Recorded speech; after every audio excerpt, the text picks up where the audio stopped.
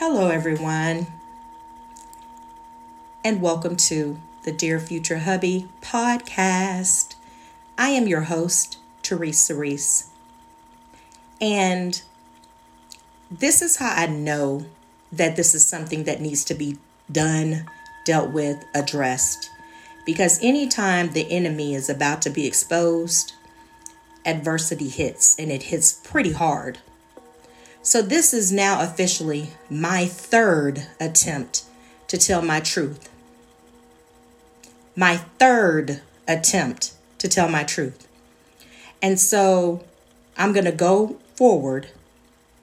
If you hear anything in the background, please discard it, disregard it, because at this point, I'm doing it unapologetically. So y'all know how we do it. However, if you are easily offended, please log off now. That is my PSA announcement, because the subject that I'm about to touch on can be very sensitive. It can be a trigger for some that are still in hiding. So therefore, if you are easily triggered, please log off now and do not go forward with listening to this episode. But y'all know how I do it. I am going to read a poem from my book of poetry entitled A Strong-Willed Mind, Healing Scars Over Time Through My Poetry. The name of this poem is entitled Stay Committed. And it says, we weren't truly meant to be. This is the point I've been making. You said that you wanted me, but true desire is what you were lacking. I once believed when I married you that it was the right thing to do. This was my wholehearted truth. That is, until I saw your fruit. You placed my life in danger more than once. In ignorance, I chose to fight for us and stay the course. I believed that God had ordained us. And once married, I did not want a divorce. So I gave my all to the possibilities. But then you started neglecting me. Lust was a sin that you refused to give up. But what I once thought was a woman turned out to be a man. What? When I discovered this, I prayed for your deliverance. I wholeheartedly trusted God to save you and fix it. You started disappearing while I was with child. You stole from your family to provide for him the whole time. This caused us to be homeless in the end. You left us and then you moved in with him. Our baby was only a few days old when the whole situation started to unfold. In my opinion, you'd rather that he keep you warm than to keep your family in from the cold. You ran behind a man. You honestly took my love for granted. You showed no remorse, and your family you abandoned. How could you do someone that way and then expect them to stay? Commitment is what I asked of you. We made a vow. This we both knew. Disappearing became your claim to fame. Many days I wondered why I wanted your last name. You said that God told you that I was the one, your wife, your rib, and the mother of your son. But you chose to treat me so very badly.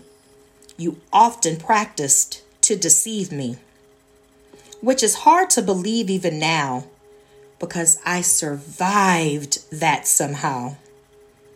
I tried to warn you about that man, but you turned on me in the end. You neglected your family more than once. Maybe you never really cared about us. I prayed for your focus. I prayed for your soul. But rather than be honest, it was lies you told. By the grace of God, I am disease-free. But going through that really did hurt me. I wholeheartedly desired your honesty. but you said I couldn't handle the truth boldly. Sadly, I had hoped for a future with you. I really did love you, and I thought you loved me too. I asked you to stay committed to me so that you and I could stay married, and together we could raise our baby. But finding out about you actually delivered me. Now it's truly plain to see that you and I weren't meant to be. You refused to stay committed to me. So now I am raising our child alone. So I wanted to talk to this subject of living a double life. And I wanted to discuss this because it's been brought to my attention in more ways than one that I am not the only victim of that situation. And I praise God that I became a victor, but it happened to me in the form of this more than one time. So I've started to do research, homework, whatever you want to call it, to figure out why would I be the choice of someone making me their beard for the sake of covering up their proclivities. And I have gone as far as to consult with ministers because I understand that we battle not against flesh and blood. I understand that we battle against principalities of the air and high places. I get that. However, to ensure that I don't fall in the same trap, to ensure that I don't make the same mistake, this time I wanted to equip myself with knowledge and power. And by doing so, I hope that I can also equip you to do the same. So I looked up what being a beard meant. And for those of you that don't know, it's a cover-up. So you can be a beard knowingly or unknowingly. So according to the definitions that I found, one said often in the early mid-20th century, a beard companion was used by homosexual individuals to conceal one's sexual orientation. Beard is an American slang term describing a person who is used knowingly or unknowingly as a date, romantic partner, boyfriend or girlfriend, or spouse, either to conceal infidelity or to conceal one's sexual orientation. The term also refers in some areas to anyone who acted on behalf of another in any transaction to conceal a person's true identity. The term can be used in heterosexual and homosexual contexts, but it is especially used within the LGBTQ culture. And something came to mind when I was doing this research. It wasn't just my past relationship. It was also a couple of other times. But this one particular time, there was a gentleman that pursued me. Unbeknownst to me, he was pursuing me because I fit the mold of the, perfect beard, And so he did not divulge to me that that was his intention. In fact, he did the opposite, and he pursued me, courted me, took me on dates, lavish places. He took me out to eat, lavish, just everything, the whole nine. And photos on social media, all of that. So, I remember a couple of people insinuating or thinking that he and I were going to become a couple because every time they looked up, we were going somewhere together. We were hanging out. And he never kissed me. It was never anything sexual. But what he would do if he thought that he saw me looking at another guy or whatever, he would get jealous. And then it was just mixed signals the whole time. Well, later on, because we never got involved, but later on, his truth came to light. And I was being the beard because he actually was involved with a married man. After he ended that relationship, he ended up moving in with his new lover. So now he's out of the closet, so to speak. But it wasn't a bisexual thing. He literally was a homosexual. And so I was like, wow, what is it, Lord? This has happened to me more than once. What is it about me that would make a man think that it is okay to pretend like he is pursuing me to build a future with me, when in all actuality, he's just using me to cover up his proclivities? And so when I started looking at the actions of these particular people, what I noticed was what I'm about to share with you, because like I said, I went to seek information, gained some information from ministers, male ministers, because women cannot answer for men, just like men cannot answer for women. So I wanted to get a male's perspective. And this is the information that I received. There is a difference in a man practicing abstinence versus not being interested in you.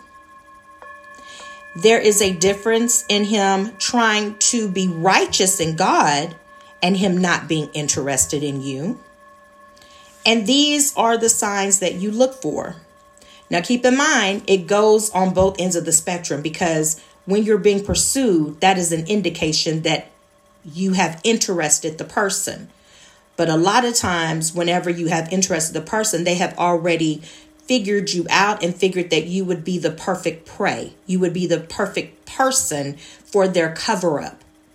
And by being the perfect person for their cover up, they may go to the opposite extreme, which is wooing you, whining and dining you, pampering you, catering to you, all of that. So it can go either way. It can go where there's distance because they're not interested, or it can go, I'm interested because I need you as my cover up, as my beard. And so I'm going to do all of these things to make you feel so special. You're not even going to see it. It's not even going to hit you. By the time you realize it, the mission has been accomplished. And so these are some of the signs to look for.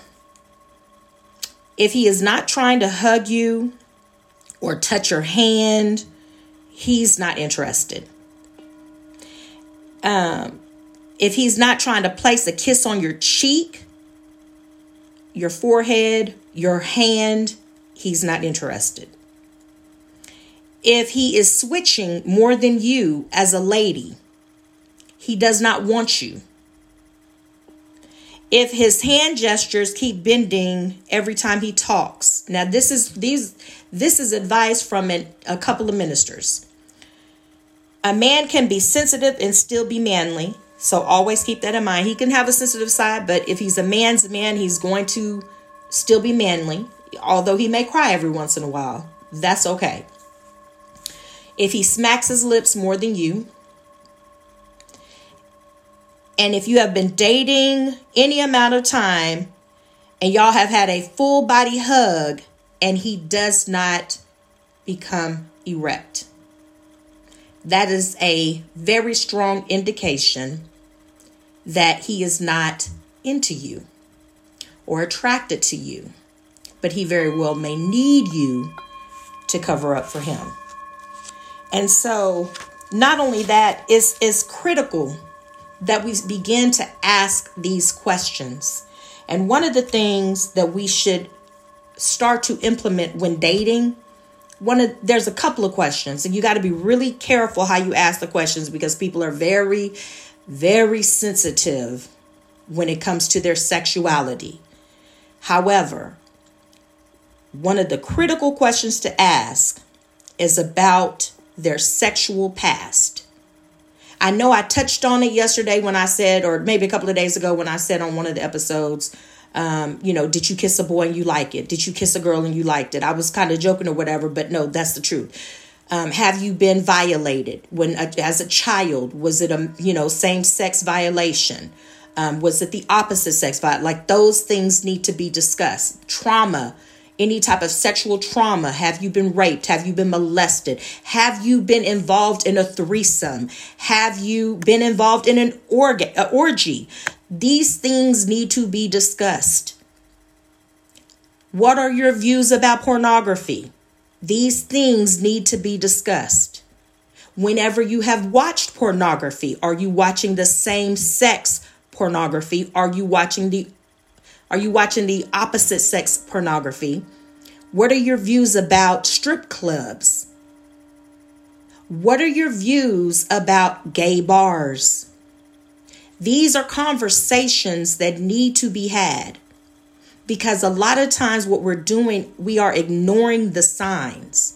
There may be things that are said. There may be the homophobia that'll present itself, and you're thinking that it's a homophobia because they're actually homophobic, when in all actuality, they're trying not to be exposed by the homosexual that they've crossed their paths with.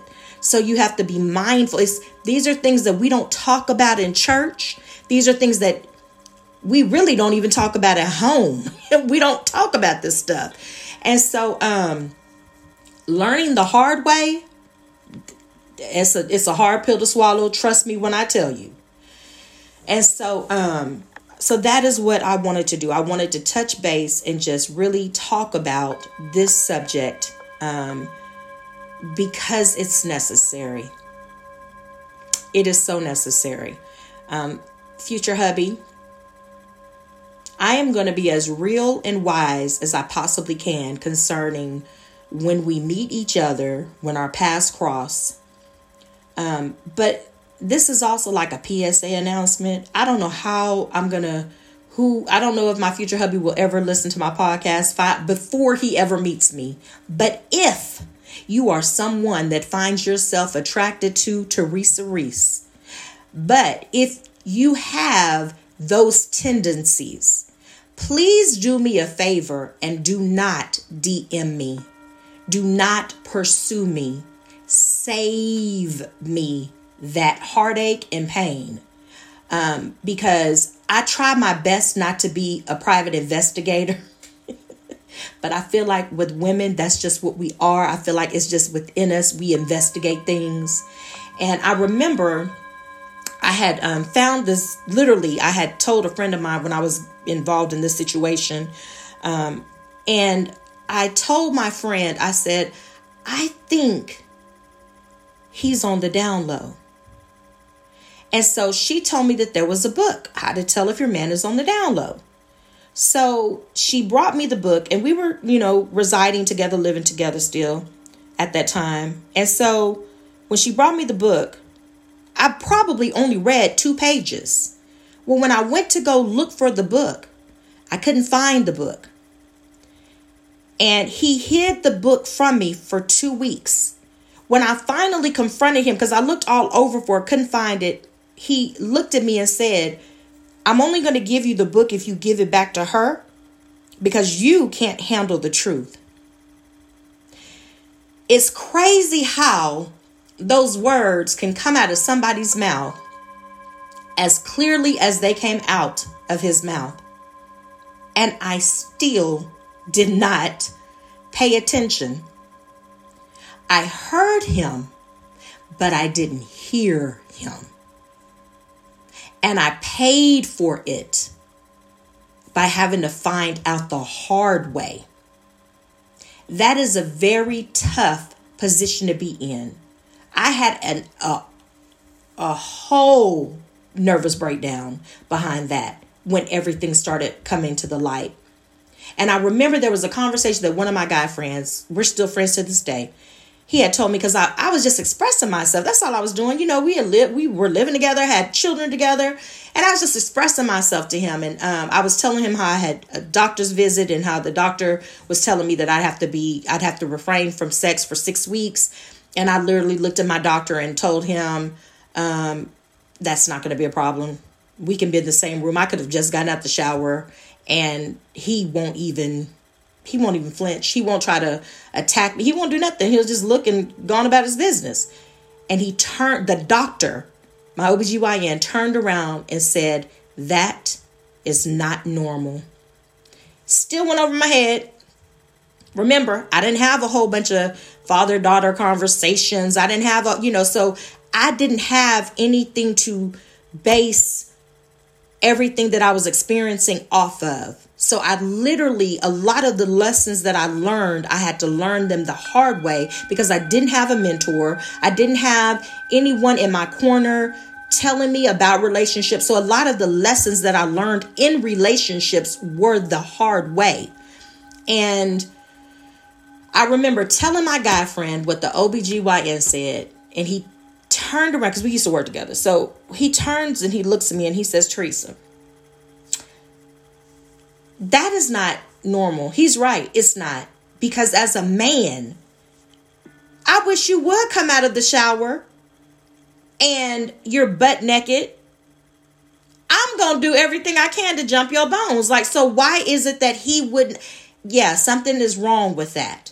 Something is wrong with that. And how long have you been putting up with that? And it's like people were telling me, I had my cousin come up to me and tell me, Teresa, just so you know, he's gay. I had other people come, even my children, just so you know, he's gay. But I guess I wasn't ready for that, or I didn't want to believe that, or I talked myself out of it. I don't know. But at the end of the day, the signs were there, but I chose to ignore them. And I'm not sharing this to destroy a relationship. I'm sharing this to prevent you from entering into a relationship that is built on lies. Because there's so many people, and it's sad to say, I'm actually watching a documentary right now where a man literally, and I said, see, this is why I got to talk about this. This is why I got to talk about this. Is because in the documentary, he married a woman, had children by the woman, and then later on ended up telling her, I've never felt fully like a man. I want to be a woman. Now that could, even though it took her a minute to heal, and even though she started helping him and showing him, how to be the best version of a woman that he could be, that's pain that she could have avoided had he just told his truth in the very beginning. In the very beginning.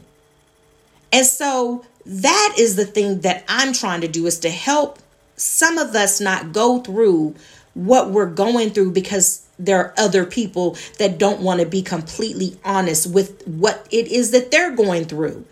If you have a question about your sexuality, if you have a question about your true identity, why involve an innocent person? Why not deal with those issues? Why not go seek counseling? Maybe even in your group, your support group, you meet someone like-minded just like you that you can yoke up with, because y'all are considered equally yoked, instead of involving someone that does not co-sign to be a part of that equation. I just think that is very unfair, and I believe that is very unhealthy, and it's so unsafe. And so that's the reason why I'm sharing this, is because it's never truly talked about. It may be talked about behind closed doors, but it's never truly openly talked about. And don't get me wrong, I have a gay daughter and I have a gay son. I love my children. I love people, all people. But at the same time, they are walking their truths. And I believe that's what makes it different. Is that they're walking their truths. If you have a conversation with them, you find out, okay, this is what I identify with.